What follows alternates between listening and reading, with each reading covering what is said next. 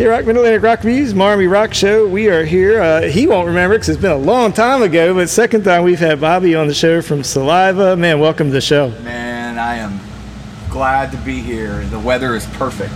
This is a beautiful festival so far, so I'm thrilled. It's our first trip out to this one. We do Rock Festival. Is there other bands playing too? Oh my gosh, here. Like, there's so many good ones. You like know tomorrow, what I mean? Oh, yeah, there's 2 more days. You're going to catch me, embarrass me off guard here now. Who's playing tomorrow? Tomorrow we got Buck Cherry, Great White, Any Given Sin, my boys in Any Given Sin, Madame Mayhem, and then there's another day of it. Firehouse, Sebastian Bach, Blackstone Cherry. So it's going to be a good couple days here. So, cool. Hey, so I want to ask you about some of the new music you guys got coming out here.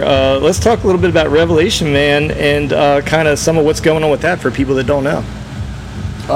Revelation Man, we wanted to put it out for the fans just to kind of let them know, hey, we're still here. We're, we've been working on new music. Pandemic shit was crazy, but Revelation Man's about a guy basically hitting rock bottom and going to, basically going to hell to find himself to be reborn. Not really like, it's not like a Christian meaning, but just somebody who had a hard time with drugs or addictions or whatever, and kind of about me being sober, 3.5 years, and getting sober and what I had to do. Thank you. What I had to do to get there, and what I had to do to climb out, and it's kind of it's tough, but I did it. It's my biggest accomplishment, so it's good. Hard in your industry too, man. It's just everywhere around. So kudos to you. Now, you might notice from my arm here, I have an affinity for Crows. Yep. And I wanted to ask you about Crows. You got some cool merch out there with Crows. And for folks listening, wondering what I'm talking about, tell them about Crows. So it's a new single that we just released to radio about a month ago. And we've been getting great feedback from it. People have been, the reception's been awesome on it. And so we just made a video. We just shot a video for it. We're going to release probably in a couple weeks, and that's fun. It's cool. It's kind of eerie and dark how we made it, but yeah, just we got new music coming, so we're just kind of doing this single thing right now. We're not really sure when the record's coming out. We're hoping fall, but we don't know. Now, you mentioned twice we're still here. I got to tell you, man, for people like, and I interview a lot of bands, and I'm thrilled to be talking to you right now because I've loved Saliva for so long, and I absolutely love the 10 Lives record, and I wanted to ask you a little bit more about that. Is there anything unique or different about that record? There's something that sounds different in it to me, and I love it. So 10 Lives, it's funny because I'll go back and listen to, I went back to listen to a couple of those songs, and I was in a much darker place then. Because I was still, heavily drinking and doing, and it shows in the lyrics.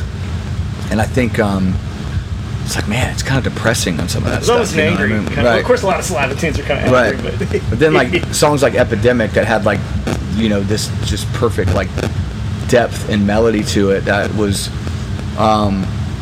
lyrically about somebody hooked on heroin and the epidemic of where we're at, and that was one of those songs that probably one of my favorites on the record. A fun fact that a lot of people didn't know was there's a song called Make You Famous on there that was actually co-written with Dave Mustaine. So Dave Mustaine was working with a writer that I worked with in Nashville on some stuff, and he had never really done like co-writes for other bands, really. And I think he was just like, oh yeah, let's see what happens. And just so happened they send me this song over, and he's like, yeah, Dave Mustaine co-wrote it. I'm like, all right, it's going on the record. You know what I mean? It has to go on, just because I was a Megadeth fan and all that. Just it's cool. But now, one I really love on there is Domination. Like that tune, right. It's the trademark to me. Has always been with Saliva. They're like my pump-up song. Like if I was a boxer, I'd be using it. Tell me a little bit about that tune. It's just it doesn't make it in your live set too often. I wouldn't. Right. Well, you get such a big catalog. That song in particular is very up tempo. The fastest song that the Saliva's ever done. Saliva has never done a song that fast. So I dug it, and I was trying to every record try to break the mold. Like if you go to the Rise Up record, which I've been fighting tooth and nail to get that released on all the streaming outlets and stuff, because people can't get it. And it's because the label that had put it out had a falling out with the distribution company. The distribution company just pulled it. So I need to try to get that put back up. But from that record to Love Lies and Therapy record in 2016 was just so different. And like the concept of Love Lies and Therapy was really just trying to show more of Bobby Amaru and the influence in this new blood of Saliva without disrespecting the legacy of the band and all that stuff. It was more of, I would play a bunch of songs for Wayne, and that was like, hey, I wrote this song like 10 years ago or whatever. And it's funny because Nolan Neal was kind of involved a lot on that record with. I didn't know that. Yeah, we did a lot of writing on that. Like we wrote on Shatter Me together.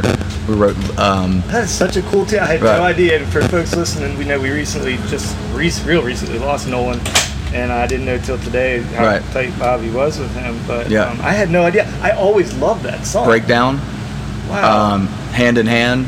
Like there's songs on there that, like Loneliest Snow is one of those songs that I had before getting in Saliva, and he was always like, dude, you got to put that on the record. And I was like, I don't think it fits, man. And he said, no, it does, because it's you. It's honest. That record needs more justice to it, man. Dude, we passed 50 million streams on it. Holy moly, yeah. So and it's it got heard somewhere, I guess. Yeah, because the people that are just the casual fan, man, like, I don't know. Like, I sometimes wonder.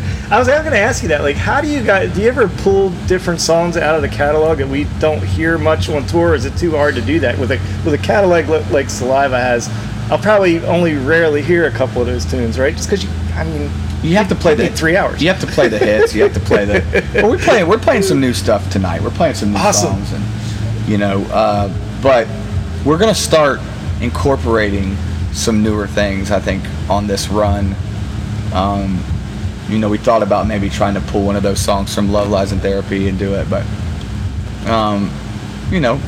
back to 10 Lives. Each record just kind of had its own identity. Yeah. And I purposely wanted that.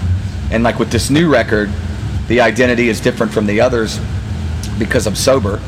And lyrically, I tried to go more kind of not really about that or not preachy, but more just like let people know what I went through. It was in your heart, yeah. And what I was going through, right. And how I was able to overcome that and stuff. So there's a lot of songs like that. A song called Come Back Stronger, How to Live. There's some really cool songs on there that have those in-depth like feelings and meanings.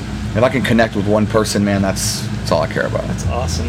Hey, I want to ask you about Brad, who just walked that. Like, I'm always stunned when I watch him because if you told me to list 5 of my favorite bands, I would list Shinedown, Fuel, and Saliva. Oh, wow. That dude's he's been in all three of them. And a lot of people don't realize that he actually co-wrote the song Control by Puddle of Mud. I got to throw that in there. I didn't know that, yeah. Yeah, that kind of kick-started Brad's career, he flew out to L.A. because we had mutual friends, and like Danny Wimmer and Fred Durst were putting together a band for Around West. And they were auditioning people, and they were flying all their people they knew from Jacksonville to audition.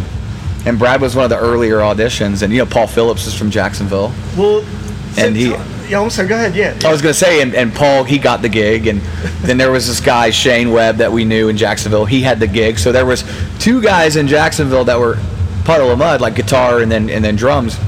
And then things didn't work out with Shane, and then they had, Josh Freese played on the record, and then Greg Upchurch joined the band. But the bass player, Brad auditioned for bass, and he didn't get it. Doug was Doug's kind of a monster bass player for that band. I think he just fit more, and Brad would admit that. But Brad was in the room writing Control with Wes at his audition. Brad had the riff, showed him the riff.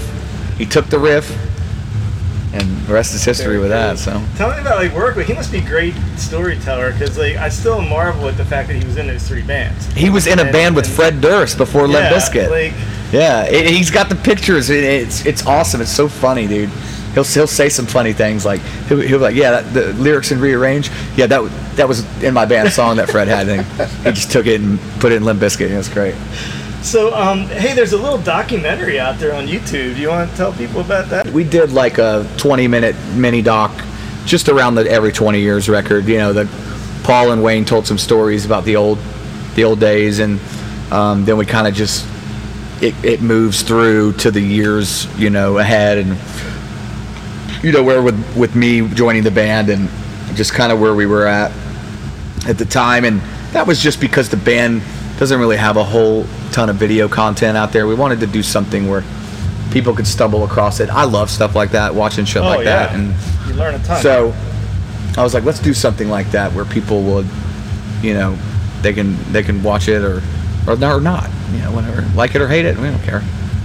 So you guys offer a VIP meet and greet, so I wanted to give a chance to kind of plug that for people that want that extra experience. Like, I'm so thrilled to be sitting down with you right now, and people can kind of do that, right? So I didn't tell you that I'm gonna have to charge you $100 for this, but I bet.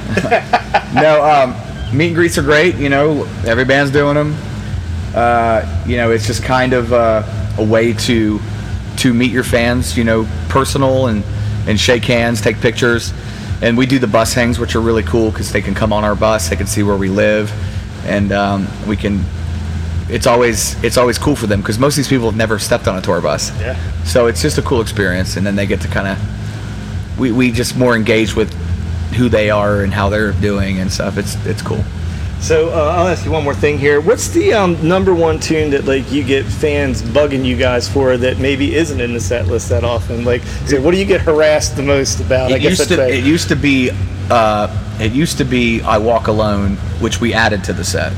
The Batista song for wrestling. Yeah, used to be that one, and it used to be a couple covers that we did, Michael Jackson and Eminem, and we do like a little mashup thing where we incorporate those now. So, but yeah, I would say that those are the ones that we would get hit up the most.